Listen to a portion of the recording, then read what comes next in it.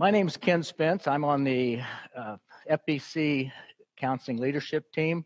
What we do in the leadership team is we help our people, we teach, we recruit, we train, and we provide resources for the people that want to get into the counseling business in our church. Let me start us out with prayer. Dear Heavenly Father, we just thank you that we have people who are interested in speaking truth into people's lives so that they might grow in Christ's likeness, as it says in Romans 8:29, so they might see the sin in their life and help people see the sin in their lives. I thank you for people in this building right now who want to do that. In Jesus' name I pray. Amen. I'm going to get right into the lesson. And before I do that, I want to make sure everybody has one of these forms that says Biblical Counseling Assignment with red letters on it, because we're going to visit that someplace later in the session. So if you don't have one of these, you can run to the back table back there, and there should be on both tables back there. So, starting out, what are the raw materials you have at your disposal, whether you're a counselor or a discipler? What are the raw materials you have at your disposal when you're sitting across the table from someone who's bogged down in their sin, who has lost hope, who doesn't know what to do? I would suggest there are three things that you have at your disposal. The first one is, and the most important thing is, that you have God's Word. You have the Holy Scriptures, God breathed. The second thing you have is the Holy Spirit. You have it as a counselor, and hopefully, if you're talking to a believer, your counselee also has the Holy Spirit. That's important. You hear okay, Rick? How about in the back? Can you guys hear okay? It's a little low. No, sound booth, can you guys turn it up a little bit? Okay. Check, check, check, check. How about now? You can hear it? Okay. I'll just talk a little louder. How's that? Okay, three things that you have at your disposal. The first one's God's Word. You might, if you're taking notes, the first item on your session notes says give biblical instruction. Above there, write something like the three things that you bring to the table. The first one is God's Word, Holy Scriptures. The second one is the Holy Spirit, both you and your counselee.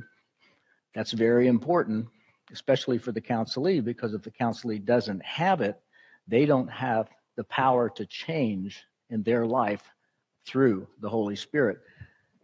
The third thing is we have a plan. And you've heard that plan 3 times today already, the 6-step process that we use in the counseling cadre. Starts out with establishing rapport or passport with the counselee, getting to know them. There's 3 things that you need to convince them of. The first thing is that they can trust you. The second thing is that you care for them, because if you don't, they'll know it. The third thing is that they have to realize that you can help them through the sin in their life. So, you've heard the 6-step process. I'm going to go through it really quick. The first one is gain involvement. Why? For just those 3 reasons I gave. The second one is to give hope. Let me tell you the verse I like for giving hope, and you've heard it before. It's out of 2 Peter chapter 1, verse 3, which says, God has given you everything you need for life and godliness through the knowledge of Him. That's a hope verse that I always use. The next thing is gathering data. You heard that from Kathy in the last session. I won't go into that. She did such an excellent job doing that. And identifying the problem biblically. The 6-step process are fluid. The reason I say that is you move around within those 6 steps, and we can go back and forth between identifying the problem biblically and addressing the problem scripturally, which I'm supposed to do in here, giving biblical instruction and assigning homework, a systematic process. And the 2 steps that people are probably most intimidated by are the last 2, giving biblical instruction and assigning homework. And part of that is that people believe that they have to have the Bible almost memorized before they can help people with Scripture, and that's not true. You do have to have a knowledge of the Bible. That's certainly true. But the main thing that you want to bring to that table is you can show them an avenue through Scripture to help them solve their sin problem. That's, I think we can go on to the first item there, which is give biblical instruction. And this is a very familiar verse to most of you, 2 Timothy 3:16 and 17. All Scripture is God-breathed and is useful or profitable for teaching, for reproof, for correction, and training in righteousness, so the man of God would be equipped for every good work. Now, teaching, the bookends of that particular verse, the four items are, the first one's teaching, the fourth one is training in righteousness. Teaching is something that you're going to do as a counselor or a discipler. It's just going to happen. And teaching serves to inform the counselee or the person you're discipling, to inform them about what the Bible says about their particular sin. And training in righteousness, training does two things. Training both conforms and it transforms through the work of the Holy Spirit. I think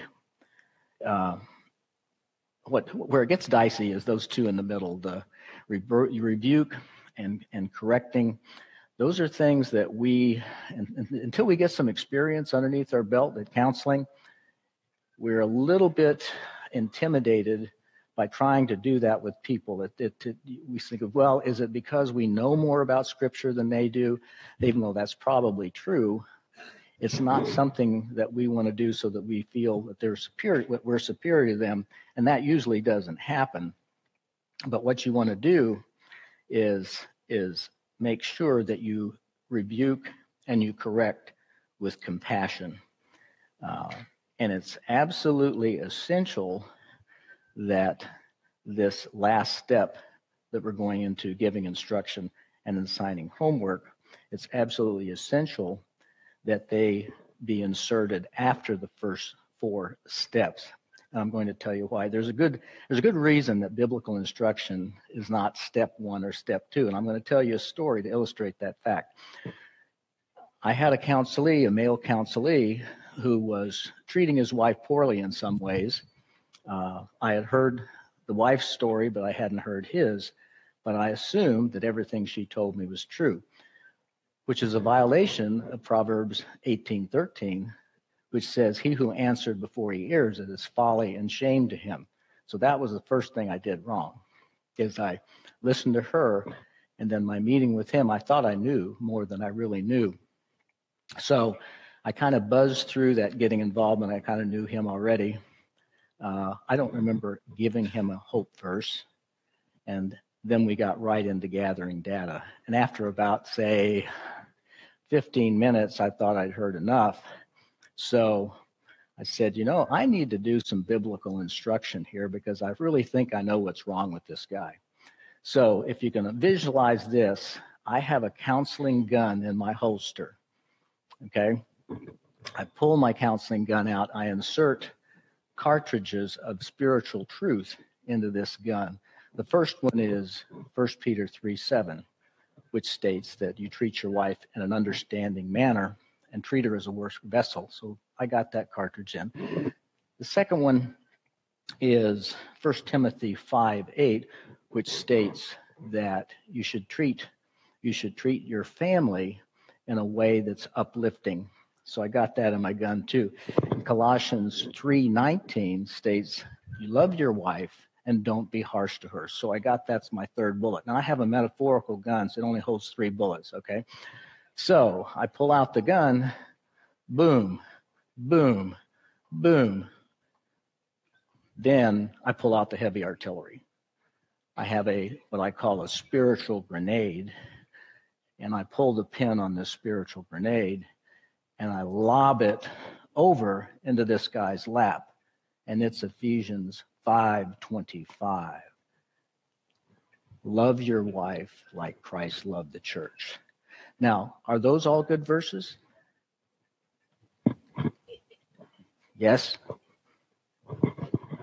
Yes. Okay, good. Yes, they are good verses. Are they all true? Do they all apply generally to this fellow? Yes, they do. The problem was I got into that. I didn't listen to the guy, didn't hear him out. And it came to the point as I was talking truth to him that he said, Ken, you're not listening to me. And he was absolutely right. I wasn't. So, and basically I got fired because I didn't follow my own rules. I didn't follow the six-step process, and I didn't have compassion for the fellow. So, and I end up later on, I apologized to him, and we're friends today, but that was an abject failure in one of my first counseling cases that I had. And I just had to remember that when I reprove or correct, I use God's word and his wisdom, not mine. And it's easy just to tell someone to stop what they're doing. And you have to give them, you use the put on or the put off and the put on, so that if you're trying to help someone and you want them to stop doing something, you have to give him someplace to go where he's doing the right thing. And this instruction on item B, it shouldn't be mixed with God's wisdom. That's out of 1 Corinthians 1:20. Who is the one who's wise? Where is the scribe? Who is the debater of this age? Has not God made foolish the wisdom of the world? One of my favorite unbiblical sayings is that you really can't forgive somebody until you forgive yourself. Is that true? I get one nod. I get a negative back here. Can I have another negative? Can I have another? Just give me a good solid no. No. Thank you. Thank you, Rick. I appreciate that reinforcement. Another one is, God is not opposed to hygiene, but is cleanliness is next to godliness. Is that in the Bible? No, it isn't. It's not there. There are some others too. There's God helps those who help themselves. That sounds biblical, doesn't it? But is it? Of course it isn't. There's some misconception. A loving God wouldn't allow destruction caused by the hurricane. That's the people want to form God in the image that they want God to be in, but God doesn't do that. God does what pleases him. Matter of fact, Amos 3:6 says, if there's a calamity in the city, did I not cause it? Doesn't God want me to be happy? If you believe that, then there's a church down in Texas that actually preaches that. But the Bible has a lot of stuff on suffering, doesn't it? Mark Carey, who's sitting in the back right now, he's probably thinking about that series on suffering they did. It's the Christian experience is going to include some suffering. Let's do accurate instruction. We need to know the meaning of some important Bible words. I think Kathy Budney touched on this in her presentation. For instance, the Bible teaches that love is important, but it uses basically 3 different words for love. The first one is phileo, which is brotherly love. The second one is eros, from which we get the term erotic, which is more or less sexual love. The third one is agape love, which is the love that wants the best for the other person. I had a counselee once, a male counselee, who asked me one time, let me tell you the situation first. He was caught in adultery, and his wife was on the verge of leaving him and asking for a divorce. And at this point that I met him, he still wasn't willing to leave the new woman that he was committing adultery with. And he asked the question, Ken, do you really think you can love 2 women? And he wanted me to say yes. And I said, well, it kind of depends on how you define love. he was, in a sense, phileo loving his wife and eros loving his wife, but he was also doing the same thing with the person he was committing adultery with. He had phileo love for her, eros love for her, and he didn't have agape love for either his wife or the adulteress. So there you go. There's some other terms. There's some think that the word joy implies happiness. Sometimes it does, but it doesn't. Joy is the being basically happy in spite of circumstances. That's what joy is about. Happiness is a warm, fuzzy feeling, and that's not promoted in Scripture as much. The Bible talks about suffering, which often leads to character building. But the way the world looks at it, that it says you should avoid suffering at all costs. It doesn't look at it as being character building. And the word hope, and I'm not sure if Kathy talked about hope or if Scott Crowley talked about hope, but the colloquial use in the English language of hope is to have wishful thinking about something. The way we look at it as Christians, it's the absolute assurance of victory in Christ. And there's some other terms too that we're going to have to define for the counselee and make sure that we're sure about them ourselves. Some of them are, I've got them in here and on your lesson handout: justification, sanctification, sorrow, biblical or worldly sorrow, confession, forgiveness, fornication, adultery, faith, idolatry, guilt, humility, and pride. You shouldn't assume that your counselee understands and familiar with the biblical terminology that differs from a colloquial use of those terms. And passages must be understood properly within their context. In a flurry to find verses that support what we're teaching, we sometimes invite verses that appear to support our instruction but address issues other than the one in the counselee's life. It's for example, people sometimes need to be encouraged that the Lord is always with us, and he always is when we gather as a group to pray. But if we're tempted to use Matthew 18:20, where it says, whenever two or more are gathered in his name, in my name, then I am in their midst, we should be reminded that if we go back to Matthew 18:15, it says, if your brother sins, and goes on to give instruction on church discipline. It's probably a more important, more appropriate verse to use would be Matthew 28:20, the last part, where he says, surely, Christ says, surely I'm with you always to the very end of this age. Something that we have to be very careful of is tailoring our instruction to focus on the counselee's problem, given appropriate instruction. All of us have our favorite passages that we like to go back to. We got to remember to use scalpel when we're dealing with Scripture with their problems, and don't use a handsaw. We need to get the Scriptures that clearly address their problems. The instruction should be appropriate, and this is important. Instruction should be appropriate to the counselee's spiritual condition. First of all, is he saved or is he unsaved? Does he need the gospel? If he's saved, then you can go on to give biblical instruction. If he's unsaved, then you change from a counselor to an evangelist. You have to tell him about the nature of sin, that he is in a sinful state. He needs a Savior. God sent Christ to die on the cross for him individually, and that Christ rose on the third day and proved that was a satisfactory sacrifice for his sin to God the Father. So, and there's a lot more to that, as you well know. And how do you determine whether or not a person is saved or unsaved? Well, you probably are going to figure it out by reading his intake form, because the intake form asks questions like, what is your view of the gospel? What is your view of the Holy Spirit? And if you don't find it there, you probably most likely are going to find it in one of the first 2 to 3 sessions.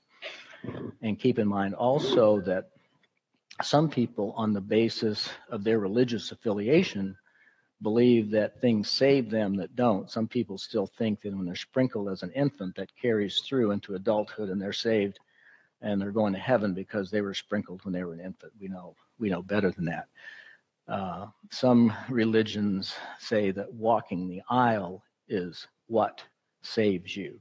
Well, we know better than that, don't we? If you're going to have a personal relationship with Christ, you're going to have to accept him as your Savior. And that's what's going to make you have that personal relationship with him. And where is that person spiritually mature wise? If we look at Hebrews 5:12, it says, for though by this time you ought to be teachers, you need someone to teach you again the basic oracles of God. You need milk, not solid food.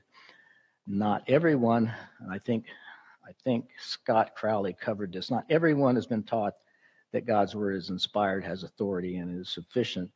Even mature believers might believe that the word is inspired and authoritative, but they don't think it's sufficient. And the reason they don't is that someone might have gone to a psychologist and been diagnosed with obsessive compulsive behavior. Well, obsessive compulsiveness isn't addressed in the Bible.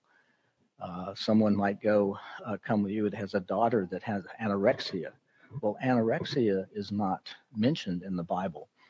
Well, I have a neat book here called A Christian's Guide to Psychological Terms. I can look up obsessive compulsiveness in here. There's two types, obsessive compulsive disorder and obsessive compulsive personality disorder. These are descriptions. These are psychological descriptions. These are not Christianity deposition. The habitual pattern of a preoccupation with having things orderly, perfect, and in control. No room for flexibility and spontaneity. Another definition is having recurring thoughts that are irrational and lead to irrational behavior to relieve the increased anxiety. The biblical description is obsessive compulsive behavior is a manifestation of ungodly fear. Okay? Fear is mentioned in the Bible, and it's mentioned regularly in the Bible. The counselor has to determine what they fear and why. The counselee has become so consumed with his fear that his whole life is focused on preventing it. And this gives you some help as to where to guide this person both in biblical instruction and homework when it says focusing on loving God and his neighbor by replacing his fear with love. He must put off, again, there's a put off, put on. He must put off fear and put on love. That's, and there's a lot more to this. As you can see, there's columns and columns of these things. Looking at, let's look at one more. Let's look at anorexia. Anorexia, of course, is not mentioned in the Bible. In its definition, according to this, and this is one of the things that's a few years ago was running rampant in the United States. It's an irrational dread of gaining weight and becoming fat. It becomes an obsession to be thin and fervent, insatiable pursuit of weight loss. And the psychologists admit anorexia is not a medical disease. It's a pattern of eating that the individual has chosen, so it's sin. It occurs almost exclusively in upper middle class families in industrialized societies with great cultural pressure for women to be thin and beautiful.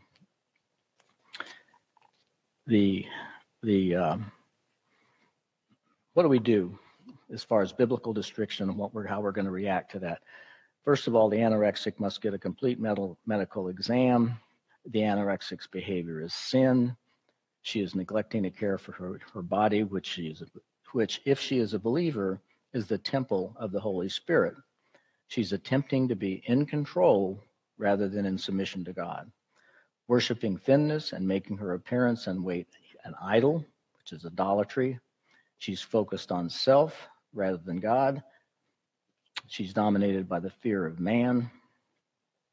And she may not, first one of the things they say that you should find out is if she is saved or not. Another use for this book, it's not one of those one-stop shopping books, but it has an appendix of key biblical topics, things like anger, anxiety. It goes through verses that you may want to assign as homework to combat things like anger, anxiety, and a whole list of other things.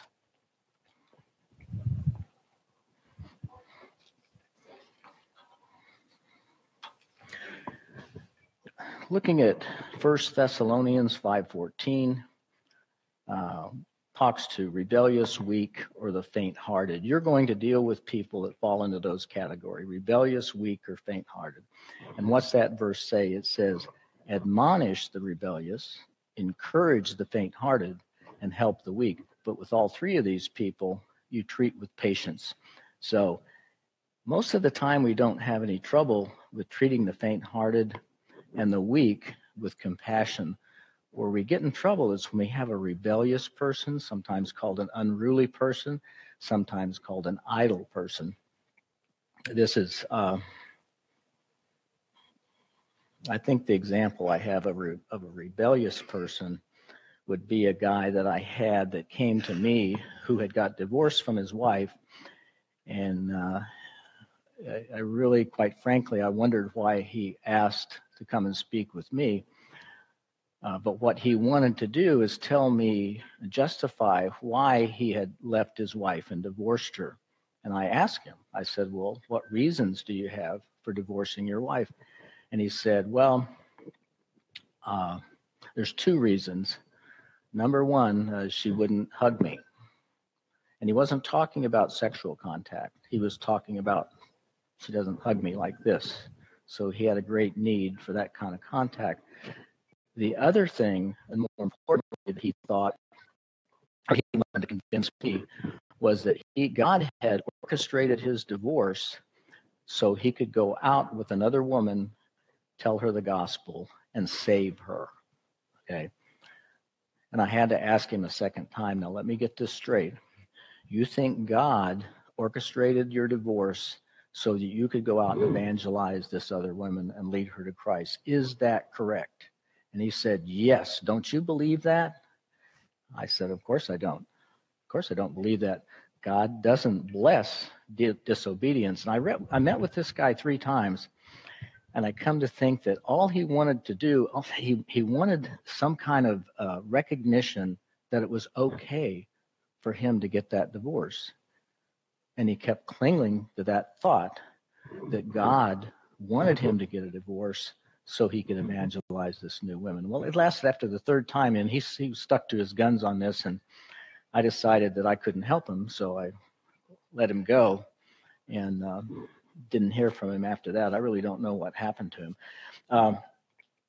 The last thing under the assigning biblical instruction is we have to tailor tailor the instructions to the counselee's learning style. In other words, what I'm getting to there is most men, not all, are more visual than women. In other words, they're much more responsive to things like DVDs or CDs. They're not as responsive to reading books, which is not to say there aren't exceptions, but women are much more conducive to going into something, reading something, and coming back and discussing it with you, and guys have a little more trouble with that. You might even do a little role playing with them. Now, I'm going to get into assigning homework. I mentioned earlier that a systematic process makes it easier for us to keep the ball rolling in the counseling process, because we have to have structure when we go in and talk to people about these kind of things, and homework provides that structure.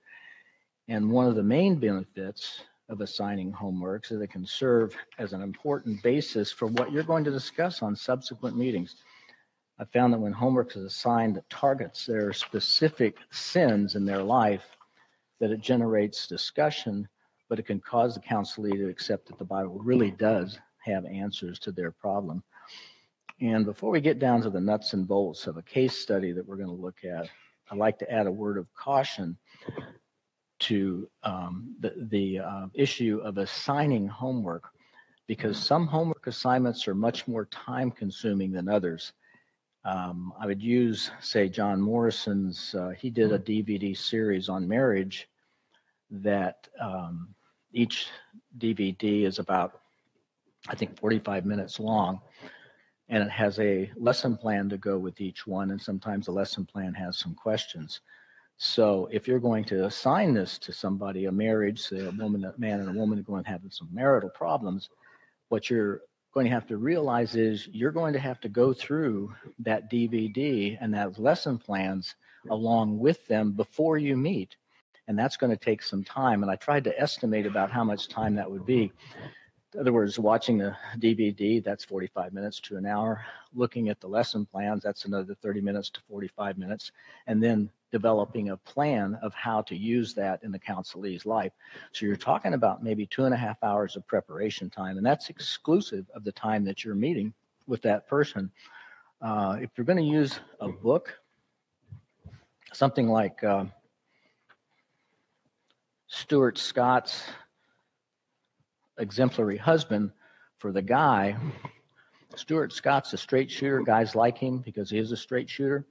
Has some questions embedded in each one of the chapters, but it's dense. Like I told you, Lou Priello's is dense.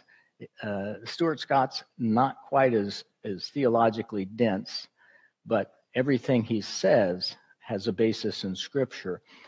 It takes maybe an hour to an hour and a half for somebody to read a chapter in this book. So we're looking at an hour and a half plus another 30, 45 minutes of preparation time with respect to putting together a lesson. So you're talking about 2 hours preparation time. If you don't have that kind of time, and sometimes you don't, sometimes the counselee is too busy, sometimes you're too busy, you might consider using one of these pamphlets. These are all from Stuart Scott also. This is Anger, Anxiety, and Fear.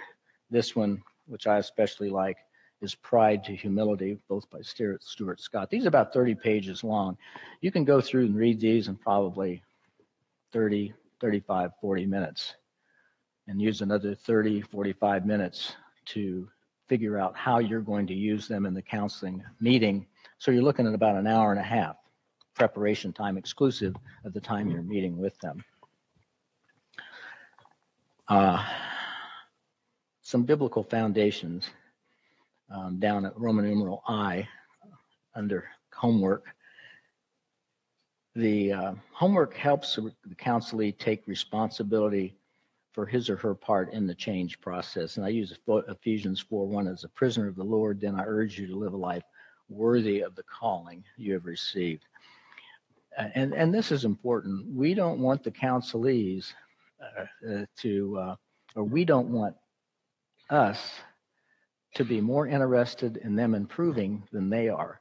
Homework helps. And when I get to the last part of this, I'll tell you another thing about homework. And they should know, I think Kathy mentioned this, they should know that we don't change them. We can't change them. God is the only one that can change them. And the homework is just an avenue and a tool to use to get them to change hearts. But it takes their cooperation. And homework develops a practical system to help the counselor be both a knower and a doer of the word. You know, James 1:20 says, but say, be doers of the word and not just hearers of the word. And it recognizes that talk alone robs people of the hope available in God and his word. And they use Matthew 7:24-27. Everyone who hears these words of mine and puts them into practice is like a man who built his house on the rock. And the rains came, the floods rose, the wind beat, and it beat against the house, but the house did not fall. That's a man who listens and does God's word. And he tells the other side of the story about the foolish man builds his house upon the sand. The rain fell, the floods came, the winds blew and beat upon the house, and it fell, and its fall was great.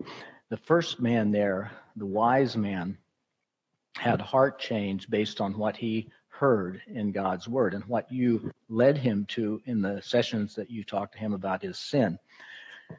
And heart change always results in behavioral change.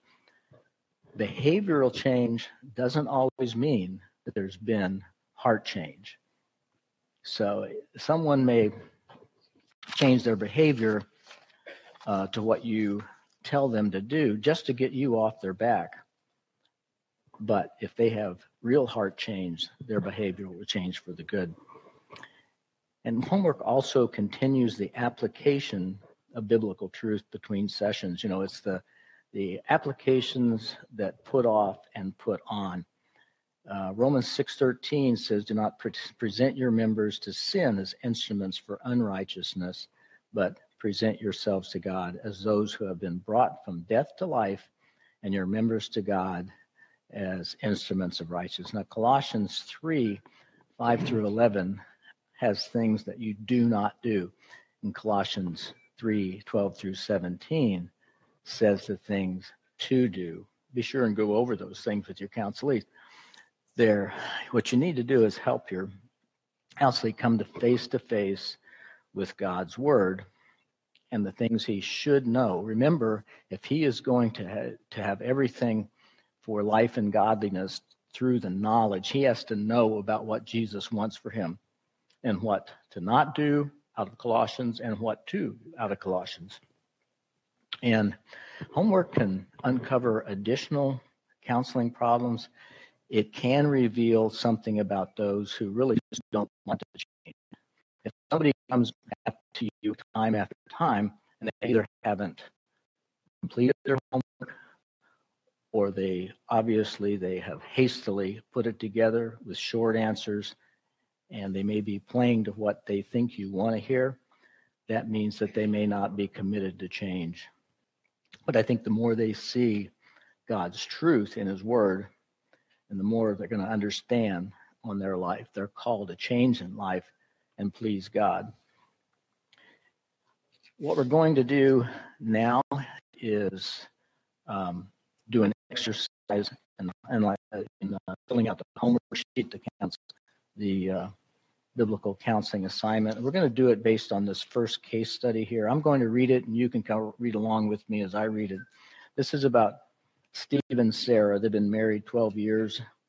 They've come to you for biblical counseling because their pastor told them to, and they need to get some help with their marriage. Sarah says Steve doesn't talk to her when he gets home, and he just eats dinner and watches TV into bedtime. She says he's a good provider, but she longs for the companionship they used to share, where they talked a lot and did fun things. I'm not making this stuff up. This really, really happens.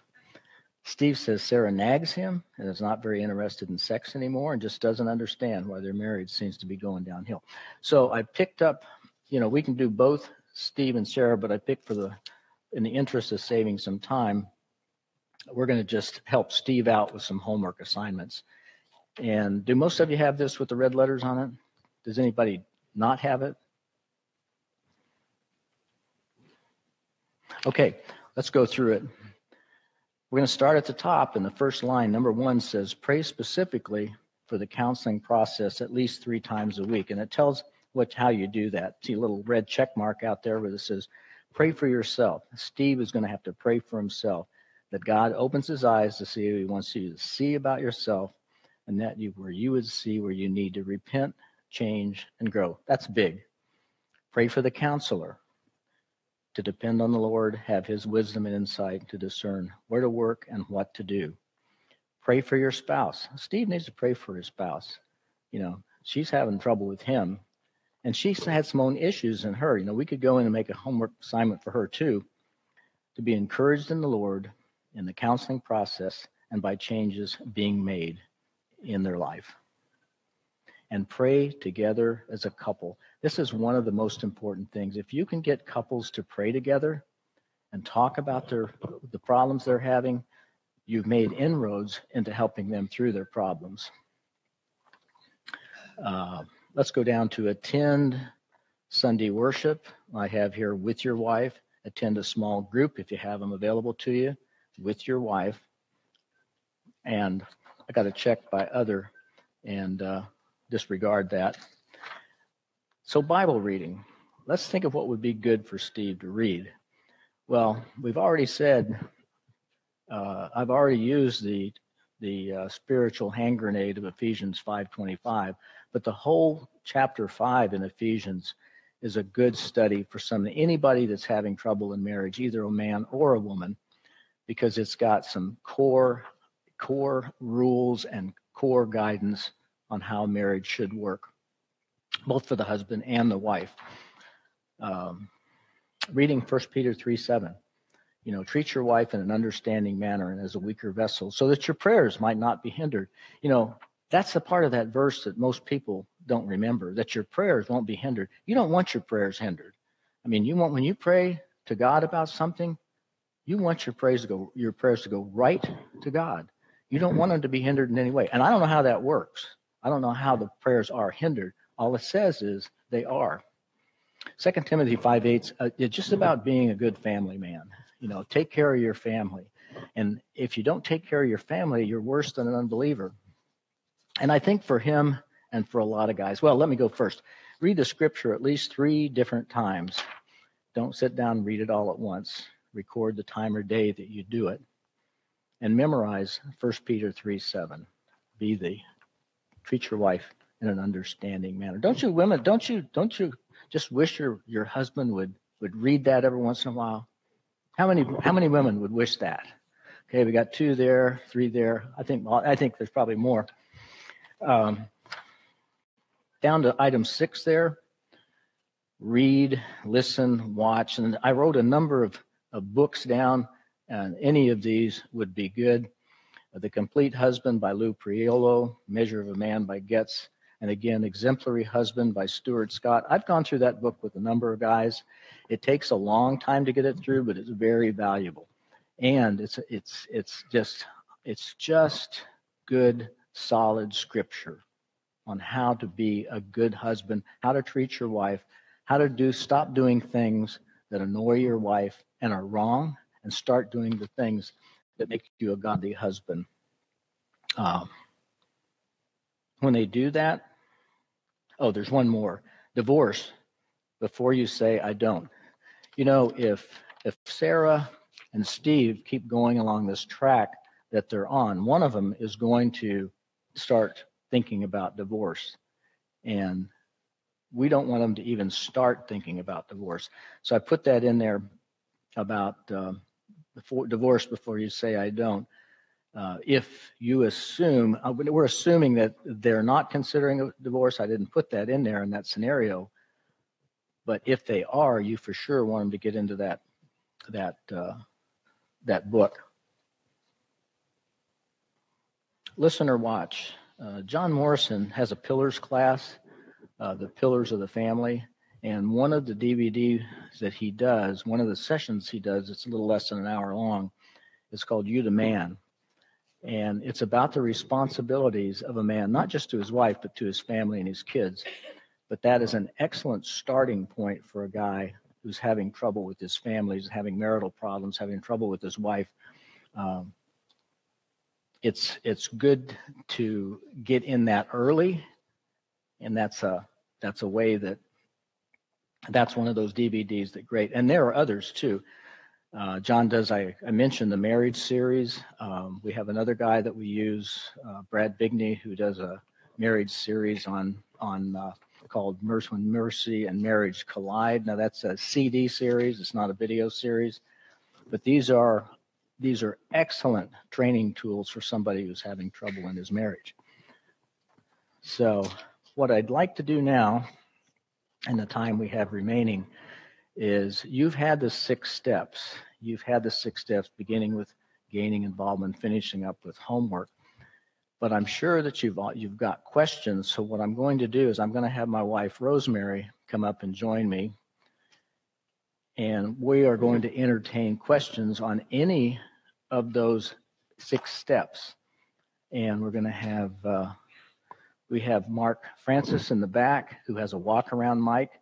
So if you have a question, he'll come over to you. You can ask that question. We'll put our heads together and see if we can come up with an answer. Rosemary has taught this same material before, so she's familiar with this, of course. Questions? Yeah. So this idea of assigning homework. Mhm. In your experiences, what percentage of people don't do it? Do you assign it like Steve? What percentage of the Steves come back and have completed it? And if they haven't completed it, what do you do? I think that's a good question, Mark. I think probably we haven't had trouble with somebody who hasn't done the homework at all. If that's the case, then you've got more of a problem. What we have had people do is come in and really kind of have it done. You can tell that they've done it quickly. They didn't put a lot of thought into it. Sometimes they haven't filled out any their journal or anything on the homework. And if that's the case, we just really confront them. And you can bring this, I'll ask Rosemary can do the follow-up on this. We confront them and say, hey, you're not spending enough time on this. We're not getting in-depth answers. You need to work harder at this. And if they don't, then you're getting into the point where you're saying, hey, maybe they still don't want to change. And continue So with that. that's one of the values of the journal, is that when you have someone come in and you can tell that they have written things down rapidly, maybe like in the car before they walked in, and I'm serious about that, that you say, next week we'd like you to use paper for your answers, that you would write down in your journal or in a notebook your responses to these things, so that you give them the idea of how much depth and how much time you're expecting them to put into that assignment. And so that's something that's very helpful. Also, depending, as Ken talked about, who is this person that you're dealing with? How mature are they as a believer? How much Bible knowledge do they have? It might be that person comes back, Mark, and they're just kind of young in the Lord, or they don't have a lot of Bible knowledge, and they made a shot at it. Then you want to encourage that one. Remember, encourage the weak, faint-hearted. You want to say, hey, thanks for that effort. I can see you thought about that some. So next week when you come back, let's, put a little bit more into it. So once again, you think about who is this person that I'm sitting with?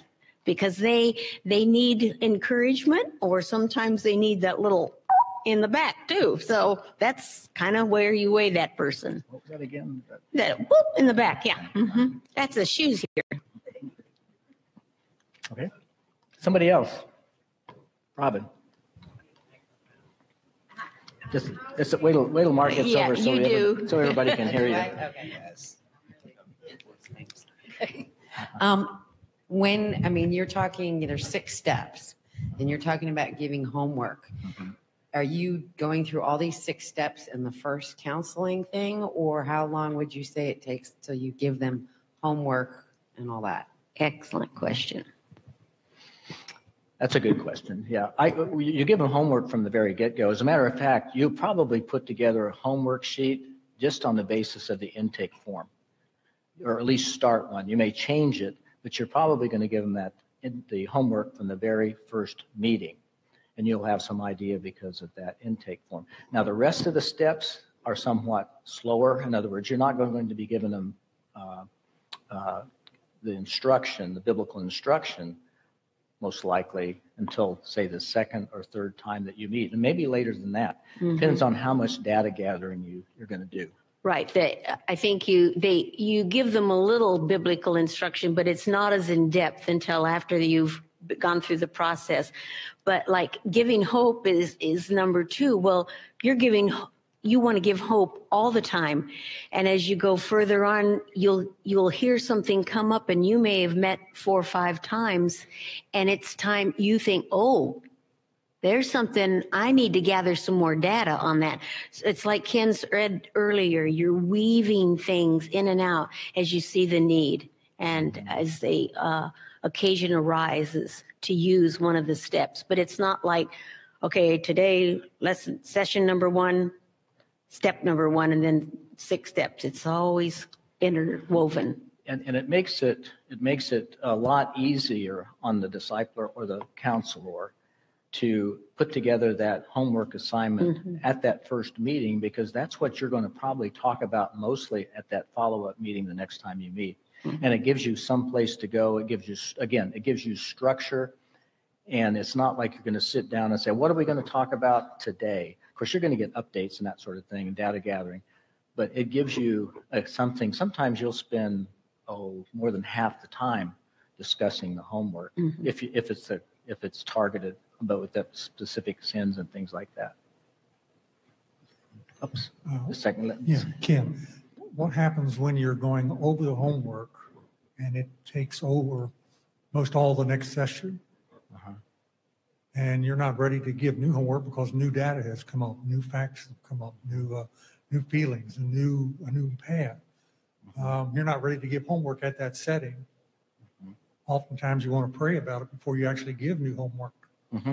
How do you handle that where it doesn't start crunching up against your next meeting? And what I hear you saying at the question, part of the question I heard was, what do you do when homework discussion takes up the whole second, say the second meeting? See, I don't see anything wrong with that. If you're getting that much discussion out of the homework, I think that means you pick successful homework for that particular person.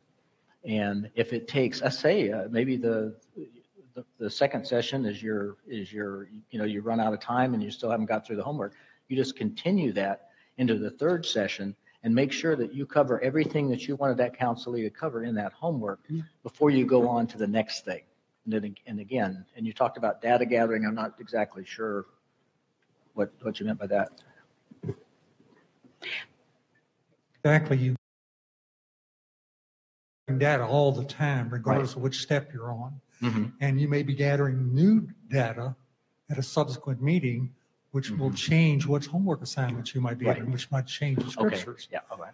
And you won't know what that is until after you've got that data, oftentimes after the session, when I've actually gone through it.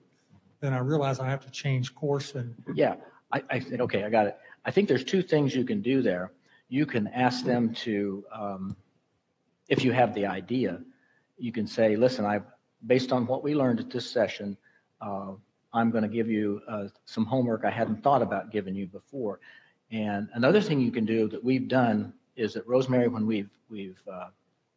that maybe there's kind of a crook in the road and we learn something new about these person, we'll say, we need to sit down and talk about this together, and we will email you the homework.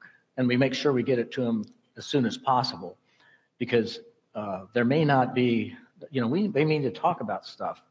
And you and Faith maybe need to talk about something together before you even put together the homework that you make. And you can cancel homework. You can cancel it and start over at any time.